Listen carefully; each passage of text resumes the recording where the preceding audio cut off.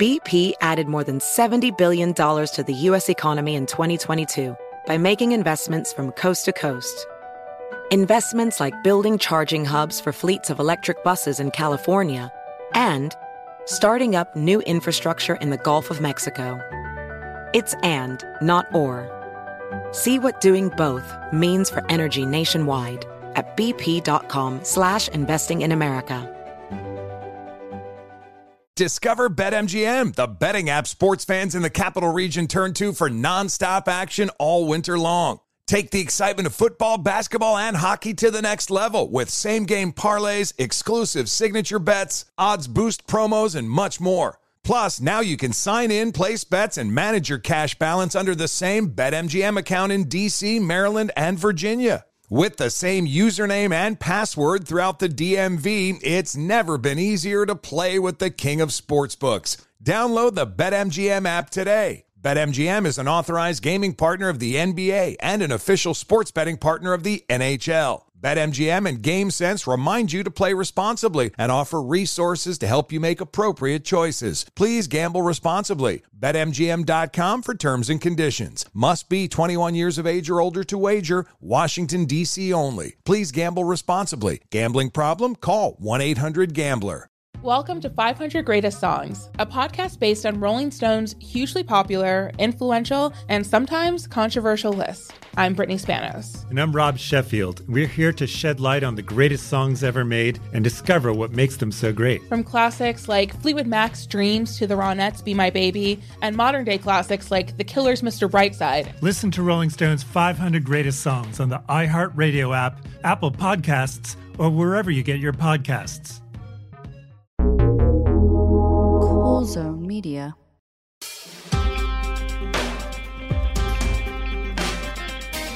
Welcome back to It Could Happen Here. I am once again Robert Evans, talking about it happening here. And in the case of today, because we mean something different every time I introduce the show that way, we're talking about the carceral state and the worst reactive impulses of society coming for people who use drugs recreationally, who either have a problem or don't with them and simply don't want to go to prison for it. And specifically, we're talking about all of that within the context of the state of Oregon, where I reside. Because back in 2020, the state of Oregon passed a measure, the first in the nation, decriminalizing all simple possession and use of street drugs. So heroin, methamphetamine, marijuana was already legal, but, you know, everything is, you can't get arrested for simple possession of small amounts of stuff, right? That's the gist of the law. This passed by a pretty wide margin. 58-point-something% of Oregonians voted for it. It was a ballot measure, not something the legislature pushed through.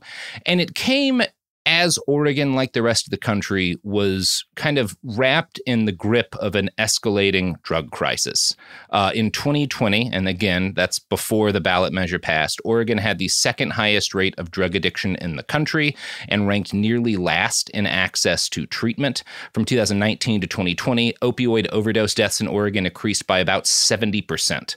So that makes the case that the problem prior to the ballot measure was pretty severe, and that the current state of affairs, which was everything was illegal and you could go to jail for possession of, say, heroin, was not working out for anybody. However, in the years since the ballot measure passed, overdoses have continued to rise in Oregon, and miraculously almost, the drug problem did not solve itself overnight. Now, we're going to be talking about some reasons for that, but now it is time for me to introduce our guest for the episode, Oregon Public Defender Grant Hartley. Grant, welcome to the show. Yeah, thanks for having me, Robert. Yeah. So first off, I wanted to say, from where you're standing as somebody whose job is to represent Oregonians generally with the least resources who are charged with crimes, what were you seeing prior to 110 and what are you seeing after it? Well, I think prior to 110, we had, a population similar to what we have now, which is individuals who were struggling with houselessness, with housing instability, who were struggling with mental health. And as a result of many of those factors and others were coping with substances. And as a result of that, many of them would get wrapped into the legal system. And one of the issues with our legal system is that it is based on compulsion. And so when someone came into the system with a drug problem, our first reaction is to compel them into treatment, to force them into treatment, even though we know that that is not effective. And at times it can be. And generally where you see the most success with it is where there's more hanging over the person's head, more leverage that the system has. And so, somebody who has a substance use disorder and commits a robbery and is put on probation, and they have a choice between going to prison and doing treatment, much more likely to engage in treatment. But when you have low-level possession, where as a society we've deemed that should not be punished by prison, and frankly, that should not be punished by jail, the problem is that the only tool that the system has is jail. And so if somebody says, I'm not ready for treatment, the system says, well, we're going to put you in jail then. And then they go to jail. What little they have is destabilized, and they get out without any treatment. And as you mentioned in the opening, the biggest thing is just the incredible dearth of services in our community. There is not nearly enough outpatient treatment, but especially inpatient treatment. And that's important for those houseless folks, because you can't expect somebody to engage in outpatient treatment and then go back and sleep on the street at night and not use. So that's I think the general gist of what it looked like. Yeah, I think that's all really important to keep in mind. And it's particularly important. And the reason we're doing this episode is because the last 2 years really is when it's escalated. We have seen this increasing and very organized campaign against 110, and it's being pushed by the police, who are angry that they're not able to arrest more people, particularly more homeless people.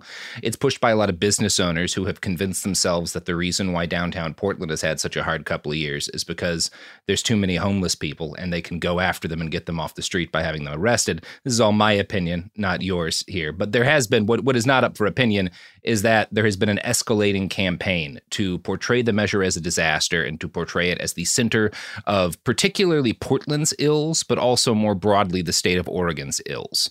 And I think there's a number of reasons why that's dishonest, which we'll talk about. But where that's kind of culminated now is this year there are two big pushes to get rid of 110. One of them is the push by a ballot measure, or to put out a ballot measure basically repealing 110 as it exists. And the other is a push by the legislature. And you kind of have separate plans pushed by the Dems and the Republicans to, in the case of the Republican plan, basically put things back to the way they were, if not more severe, in terms of your ability to arrest people for possession. And the Democrats' plans is to recriminalize possession, but make it all basically the lowest level of misdemeanor. I don't think either of those are good plans, but I wanted to talk about kind of how you would characterize the backlash campaign against 110, and how much of it do you think is rooted in actual problems caused by the measure? No, I mean, it has caused most of the backlash. I would agree with you that it is a lot of business communities, but it's also just, average Portlanders, because what they see is people on the streets struggling, using drugs in public, because that is the only place that they can use drugs. And, that's a problem of houselessness. People have to ask themselves, am I upset that I'm seeing somebody use drugs, or am I upset that this person is sleeping on the street and needing to use the drugs in the street? And that is the same of business owners. They call and complain that there's somebody on the stoop next to them using fentanyl.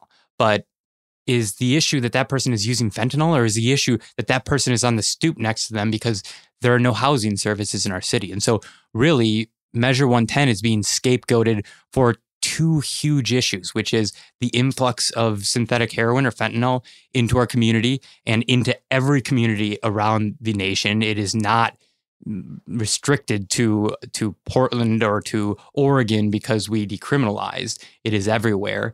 And then just the houselessness crisis, which is tremendous in our city. It is so bad.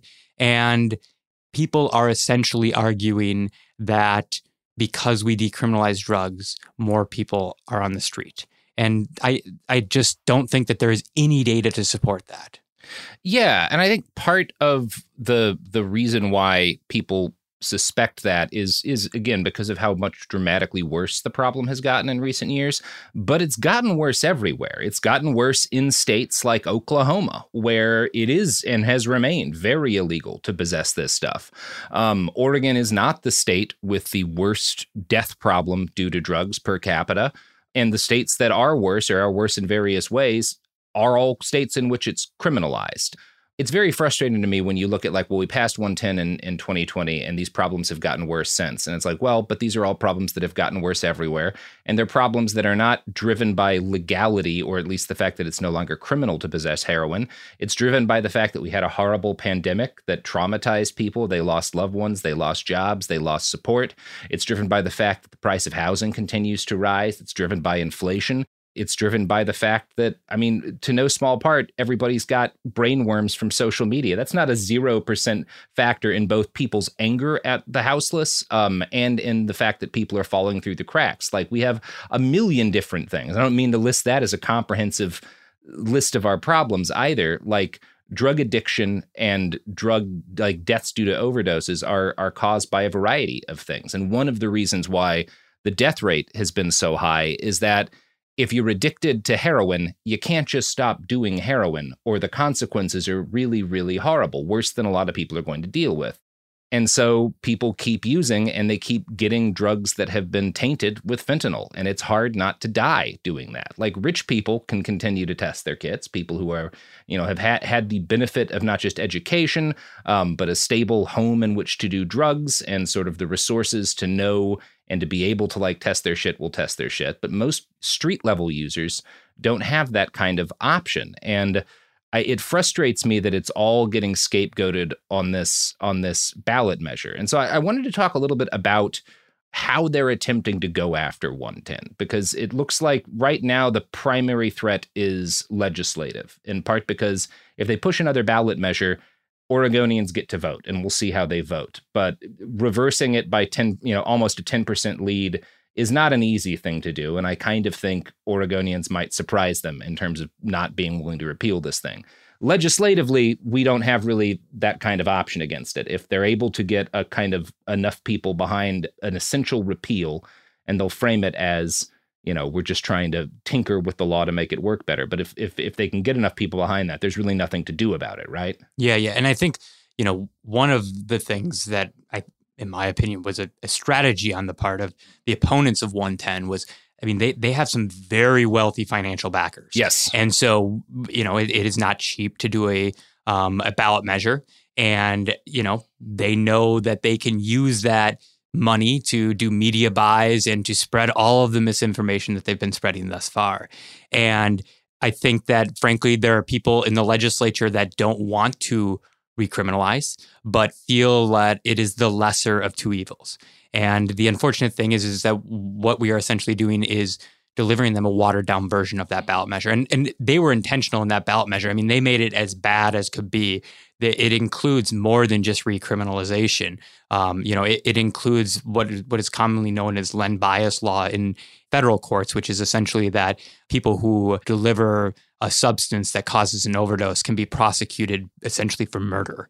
And it is a archaic understanding of how the distribution of drugs works, or the testing of drugs works.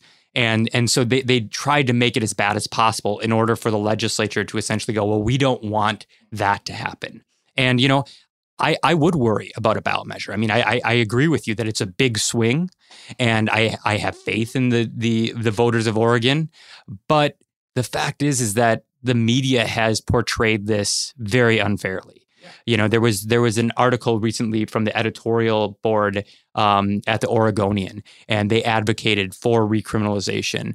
And in it, they cited that they want a data-driven approach. There was not a piece of data in that article. It was all based on misinformation. And the same is true. Law enforcement are the worst about this. They're constantly saying, oh, well, we just want tools so that we can confiscate the drugs and so that we can refer people to treatment, because we all know that's all police officers want to do. And yet when you look at the e-citations that came out of Measure 110, those were meant as to be a referral tool. And that was one of the big mistakes of 110, is trying to use police officers as an ambassador for treatment. there is a culture in the police community that treats drugs as crimes, right? You are a criminal if you are a drug user. And I am not, I'm not saying police are a monolith. I'm saying that is the culture that exists. And to expect them to change that overnight because the voters said they want to decriminalize was rather naive. And it's obvious because just here in Multnomah County, I think in basically a 24-month period, they issued something like 900 e-citations, or that was during a 30-month period, excuse me. And during a 24-month period in 2018 and 2019, they arrested more than 3,300 people on PCS. And that is nearly more than three times as many people when they were able to put handcuffs on the people that they were meeting with. And Multnomah County was actually better than most. You look at Washington County, 71 e-citations. In 30 months, 71 tickets were given on this. And the ticket was supposed to be the tool by which somebody is referred to treatment.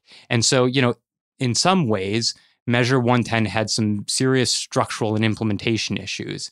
But that doesn't mean that we just go back to what the voters said. No. And one of the things that was the biggest issue in implementation is that a lot of funds were supposed to be redirected, I think from marijuana sales was one of the places, to treatment facilities and to treatment options for people, like these people who are supposed to be getting tickets instead of arrested for drug use were supposed to be being kind of pushed gently towards options. But the actual money for those options took more than a year to start arriving. And it is still not at a very good clip. And there's a number of reasons for this, but like when they frame it as like, well, we decriminalized stuff and all these problems kept getting worse. It's like, well, for one thing, they kept getting worse. They were getting worse when everything was illegal at a rapid pace. And number two, you didn't do what was supposed to be half of the measure, which was increasing the amount of care that people had access to. Yeah, absolutely. And to hear people talk about it now, I mean, during a legislative committee, I think there was one representative or senator who said, like, well, why did it take so long for this to get implemented? It was 2020 and 2021. Like, people are quickly forgetting how chaotic things were then. Yeah. And the other thing is that when you put that money into the system, it takes a while to build beds, to hire people, to do that. And what the opponents of 110 are doing, what the people seeking to recriminalize are doing, and they're really preying on our collective impatience. Yeah. They're saying, oh, well, nobody is going and voluntarily engaging in treatment, therefore we must mandate it. And again, no one's voluntarily engaging in treatment because there's no treatment available to voluntarily engage in. And the idea that by making it criminal, we can somehow fix that is actually counterproductive because we're taking all those funds that we could be putting into additional services, into outreach, and we're instead putting it back into law enforcement or into probation or into the jails or into the state lab to test these drugs. And I want to continue off of that, and I want to bring out some more data too. But first, we have to go do a plug to ads. So here's ads, folks.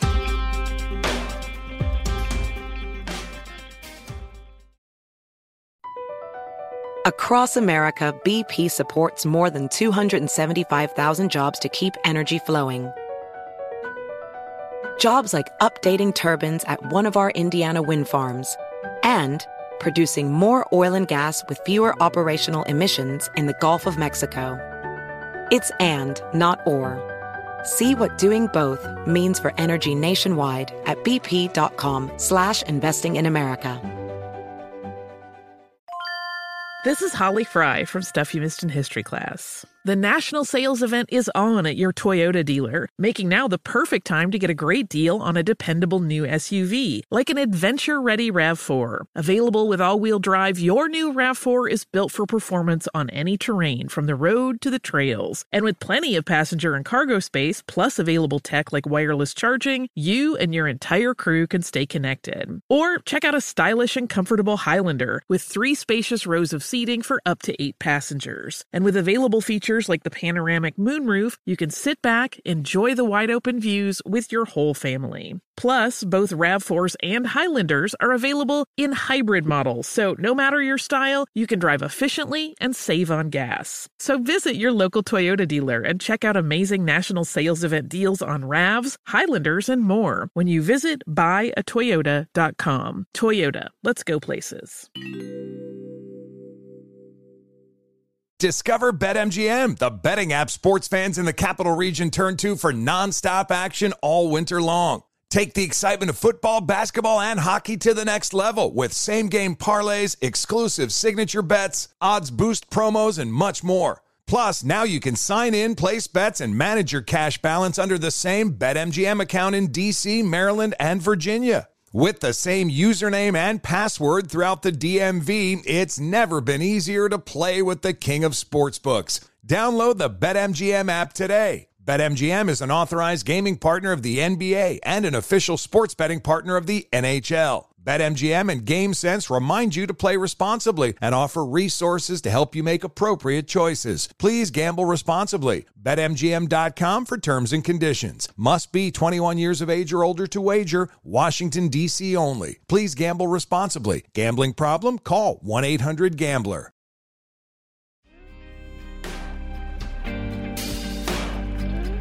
All right, we are back. We're back, and I think there's two really good things to keep in mind when, as an Oregonian, you're arguing with friends and family about 110, or if you're outside of the state and people bring it up because they saw like a 3-minute piece on Fox News where some smarmy asshole talked to a guy on the street. You know, you should be aware of a couple of things. Number one, when people talk about how it's not working, the thing that you should bring up is like, well, what about the 40 years or so of criminalization prior, like that led us to this point, and at which the acceleration in deaths was highest? And the other thing to bring up is, well, there's these claims that like public disorder, drug use, all this stuff, overdose deaths have gotten worse since 110.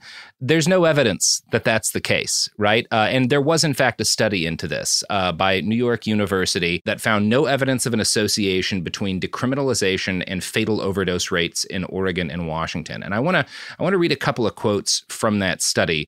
So first off, quote, publicly available calls for service data were used to compare Portland's use of the 911 system to Boise, Idaho, Sacramento, California, and Seattle, Washington, before and after 110. This was between 2018 and 2022. Public-initiated calls for service did not change after BM 110 was enacted in Portland. Portland's 911 calls for service data align with comparison cities for property, disorderly, and vice offenses with similar seasonal fluctuations. So for one thing, what you'll notice is that a lot of the articles about 110 started to hit both when we would have winter weather come in and summer weather come in. Both of those lead to surges in overdoses and drug use because the weather's shitty, right? People have less to do, less options, and especially if you're living outside, it's 100 during the day or it's 12. Maybe you want to do drugs more because you're uncomfortable, right? Yeah.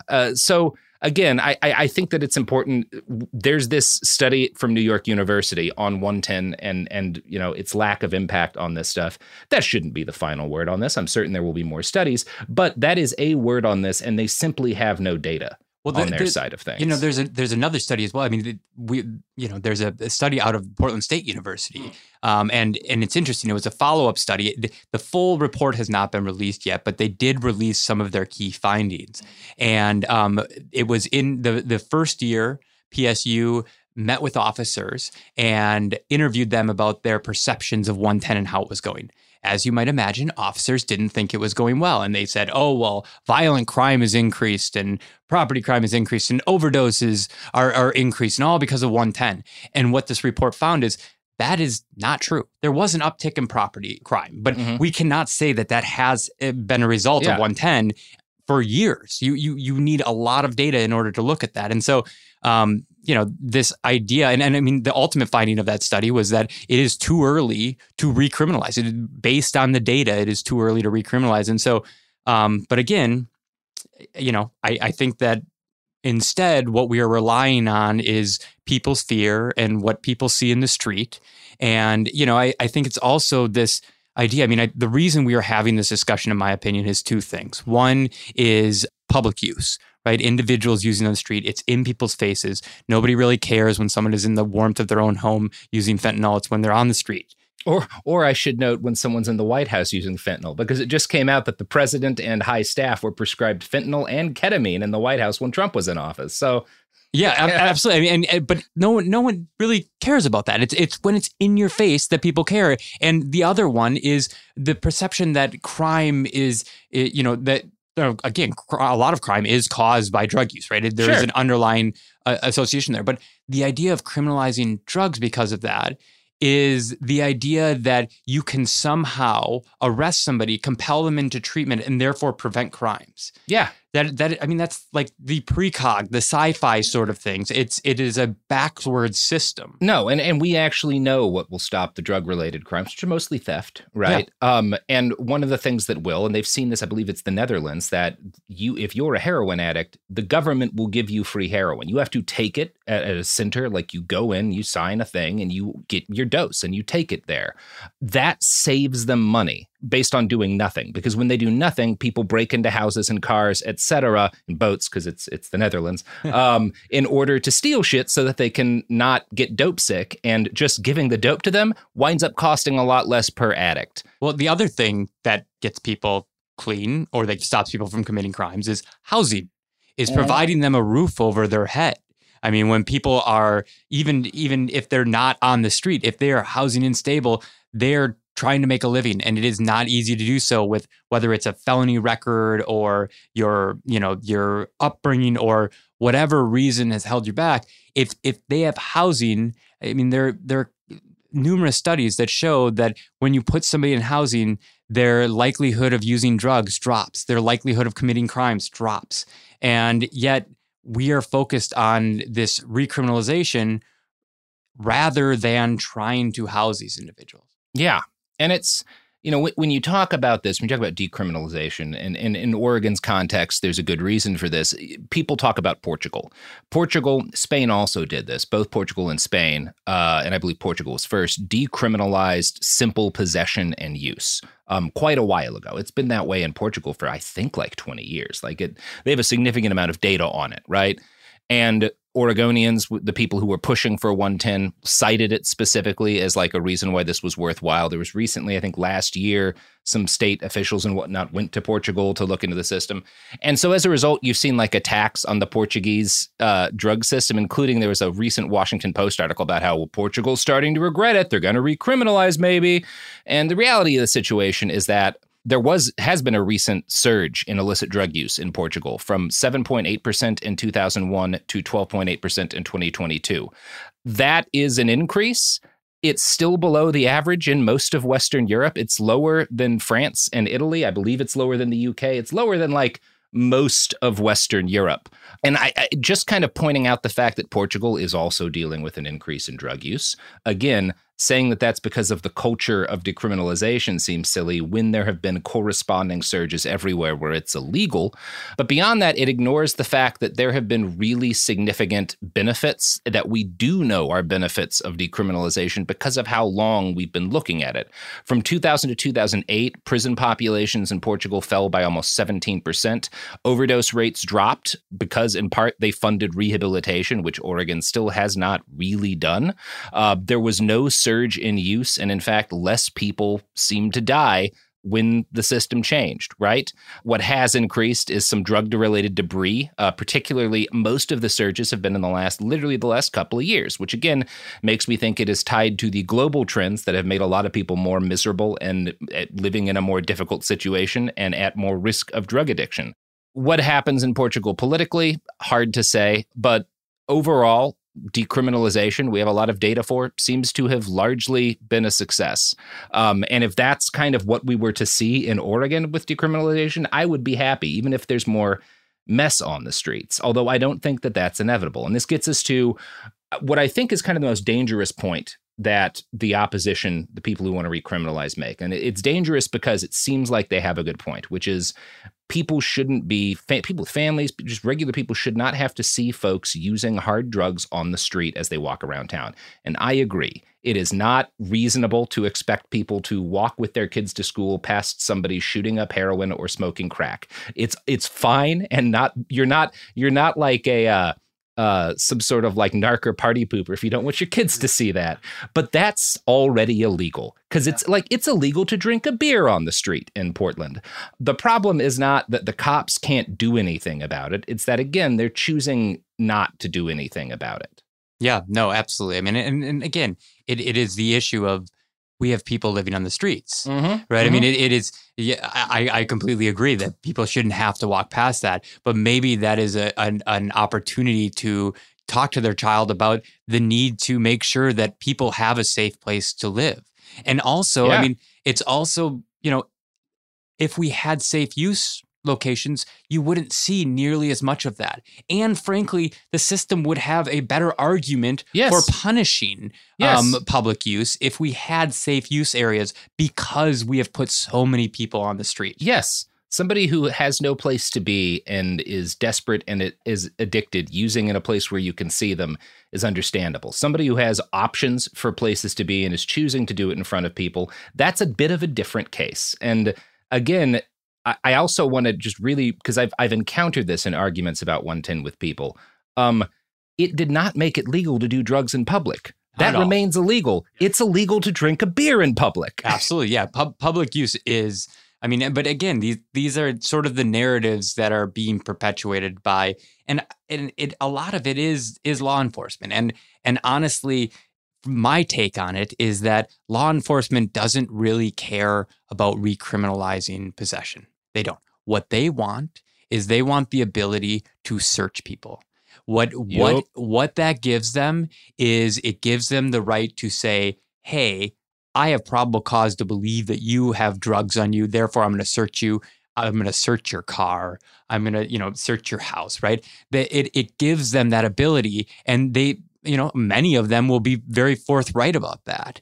And the biggest infringements on our personal privacy, on our Fourth Amendment rights, on our protected privacy interests has always been drugs. It has always been the criminalization of drugs has eroded our privacy interests. And that's what's really at play here, because I don't think the officers, and this is, again, not a monolith. I'm saying I don't think in general law enforcement really is that concerned with, getting individuals off the street and into treatment. If that were the case, we would have seen far more of those e-citations. Well, we would see the officers doing, there is a statute that allows them to transport people to detox, right? We don't see that often, because really what is at issue here is the ability to search people based on probable cause that they possess drugs. Yeah. And we will talk about what people can do if they want to stop the recriminalization of drugs in Oregon. But first, here's some more ads.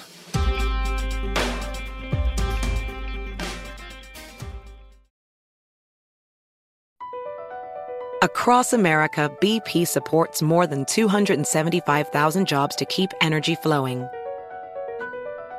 Jobs like updating turbines at one of our Indiana wind farms and producing more oil and gas with fewer operational emissions in the Gulf of Mexico. It's and, not or. See what doing both means for energy nationwide at bp.com/investing in America.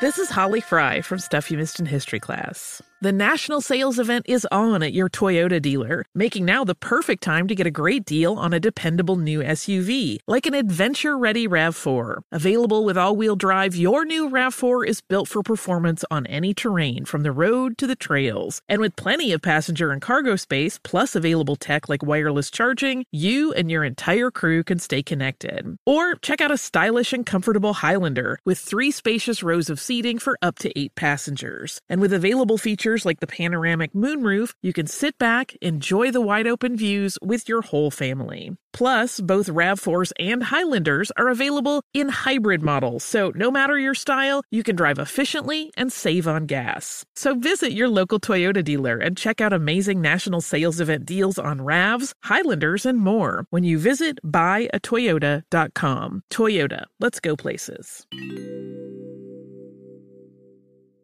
Discover BetMGM, the betting app sports fans in the capital region turn to for nonstop action all winter long. Take the excitement of football, basketball, and hockey to the next level with same-game parlays, exclusive signature bets, odds boost promos, and much more. Plus, now you can sign in, place bets, and manage your cash balance under the same BetMGM account in D.C., Maryland, and Virginia. With the same username and password throughout the DMV, it's never been easier to play with the king of sportsbooks. Download the BetMGM app today. BetMGM is an authorized gaming partner of the NBA and an official sports betting partner of the NHL. BetMGM and GameSense remind you to play responsibly and offer resources to help you make appropriate choices. Please gamble responsibly. BetMGM.com for terms and conditions. Must be 21 years of age or older to wager. Washington, D.C. only. Please gamble responsibly. Gambling problem? Call 1-800-GAMBLER.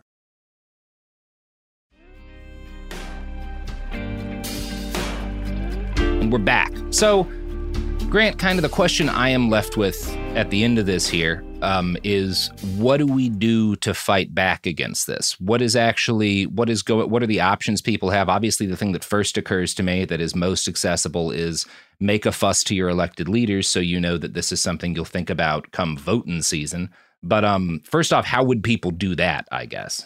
Yeah, I mean, figure out who your legislator is, write to them, call them, let them know that, you want to see, realistic fixes to this. You want to see investment in public health, in outreach through peer navigators and case managers, that you don't want to see us return to the same war on drugs that has failed. Yeah, it's hard. I will say, if you're looking to do research outside of like a lot of local news, this is a hard time for local news. While good local reporting gets done in a number of places, including Oregon, also a lot of smaller local news agencies are very much in the pocket of the people who help to fund them, which is some of the people funding the attempt to repeal. So if one of the better articles that has been written recently was in the New Yorker. This is great. Yeah, I'm pulling it up right now. There's a great New Yorker piece, A New Drug War in Oregon, that was published just this month. Probably the best major outlet piece I've seen on it. And yeah, it talks a lot about the Stabbin' Wagon, which is a kind of independent, although they've now should at some point theoretically be getting a significant amount of funding, but like they provide drug users not just with naloxone or Narcan, but with safe use materials like syringes and stuff that are clean. This is down in the south of Oregon in a place called Medford, which has both one of Oregon's worst drug problems and also is a much more conservative area. So obviously these people are very controversial. And I will say, one of the things this article does well is they get at, even within people who are supportive of 110, the conflict between kind of traditional addiction recovery resources and organizations and some of these often these new organizations are either started by or run by people who have or do currently deal with addiction. And I think covering that conflict is valuable. There's some stuff that frustrates me about it. And I think there's a lot of negativity towards Stabbin' Wagon and its founder that's unfair. I also think some of the things that she has said about traditional addiction recovery resources are very unfair from her point of view. And I think when I look at the problem, the only comprehensive solution is multiple options for different kinds of people, because I know a lot of people who have dealt with addiction and recovered, and no two of them did it the same way. Yeah, no, absolutely. And I mean, I think that, both of those are necessary, right? What I always say is that the beauty of harm reduction is that not only does it ensure that somebody survives long enough to make it to recovery, but it also builds a relationship with that person. It builds a relationship of trust so that you can have a conversation about the need for recovery. As a public defender, I don't get the benefit of the prosecutor or the court or probation to wield power and to make my client do what they should do because I'm holding power over them. I have to build trust, right? I have to have a relationship of trust with them, and I have to find out what motivates that individual and try to utilize that to encourage positive steps, right? And that's true of our case managers and social workers that work with us. And that's what the system doesn't have, right? The system is just trying to use the threat of incarceration in order to get individuals who are not ready for recovery to engage in recovery. And that's detrimental. I mean, we need both harm reduction and we need traditional treatment. We need culturally competent treatment.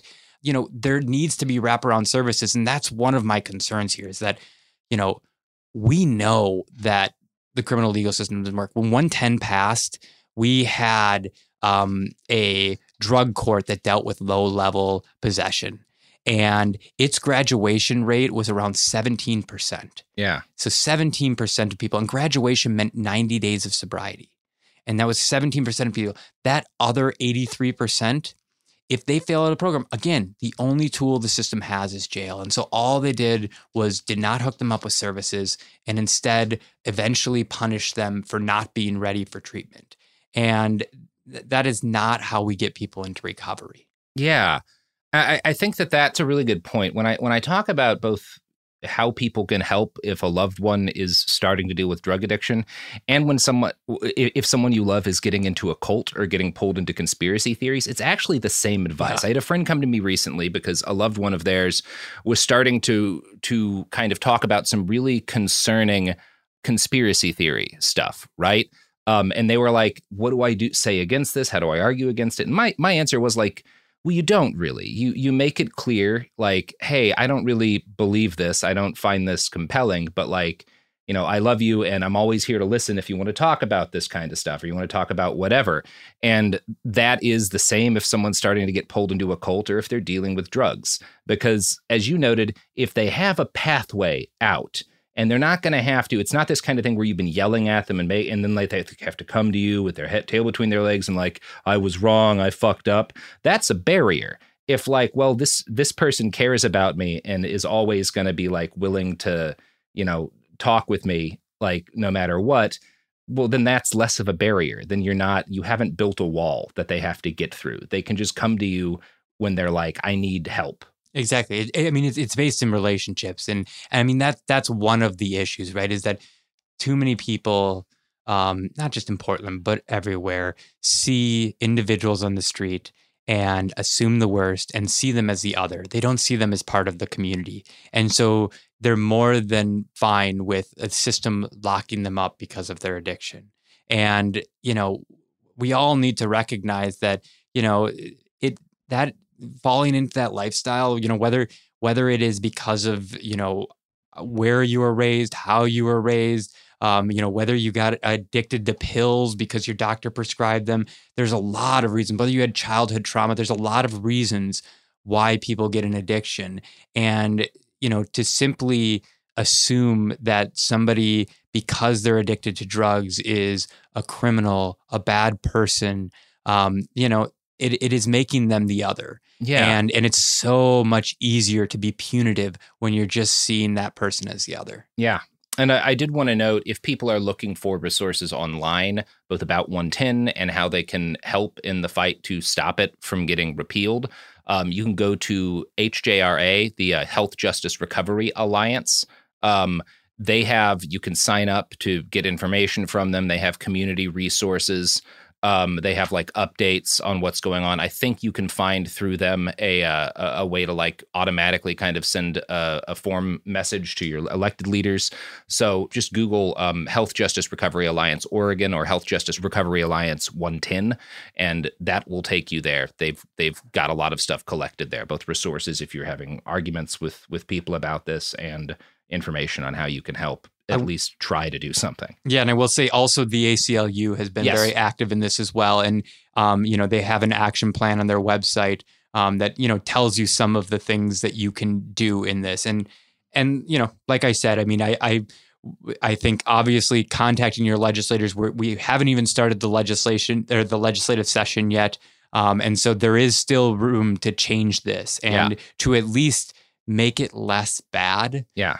Which, you know, it's these days, sometimes it feels like less bad is the goal that we need to strive for. It's harm reduction again. Like exactly. That's how I tend to look at the legislative side of things. Well, everybody, that's going to do it for us here at It Could Happen here. Grant, thank you so much. Did you have anything you wanted to plug or direct listeners towards before we roll out here? I mean, I think, again, it's just, you know, go to the ACLU website, go to HJRA's website, get involved. But more than just that, no matter what happens during this legislative session, you know, remember that all of these folks on the street are people and they need assistance and, you know, and they need help, and consider, you know, contributing to a recovery organization or volunteering to go out into the community. You know, if you have lived experience with addiction, consider becoming a peer.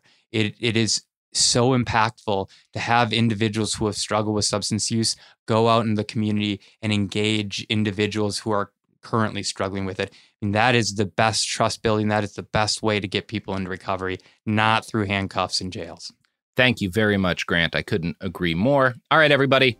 That's it for us today. We'll be back tomorrow with more of it happening here. It Could Happen Here is a production of Cool Zone Media. For more podcasts from Cool Zone Media, visit our website, coolzonemedia.com, or check us out on the iHeartRadio app, Apple Podcasts, or wherever you listen to podcasts. You can find sources for It Could Happen Here updated monthly at coolzonemedia.com/sources. Thanks for listening.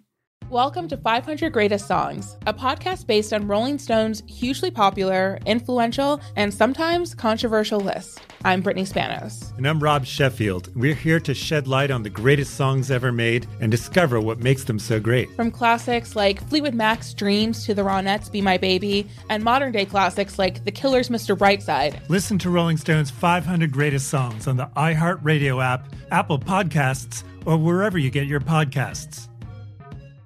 This is Holly Fry from Stuff You Missed in History Class. The national sales event is on at your Toyota dealer, making now the perfect time to get a great deal on a dependable new SUV, like an adventure-ready RAV4. Available with all-wheel drive, your new RAV4 is built for performance on any terrain. Or check out a stylish and comfortable Highlander with seating for up to 8 passengers and available panoramic moonroof. You can sit back and enjoy the wide-open views with the whole family. Check out more national sales event deals when you visit buyatoyota.com. Toyota, let's go places.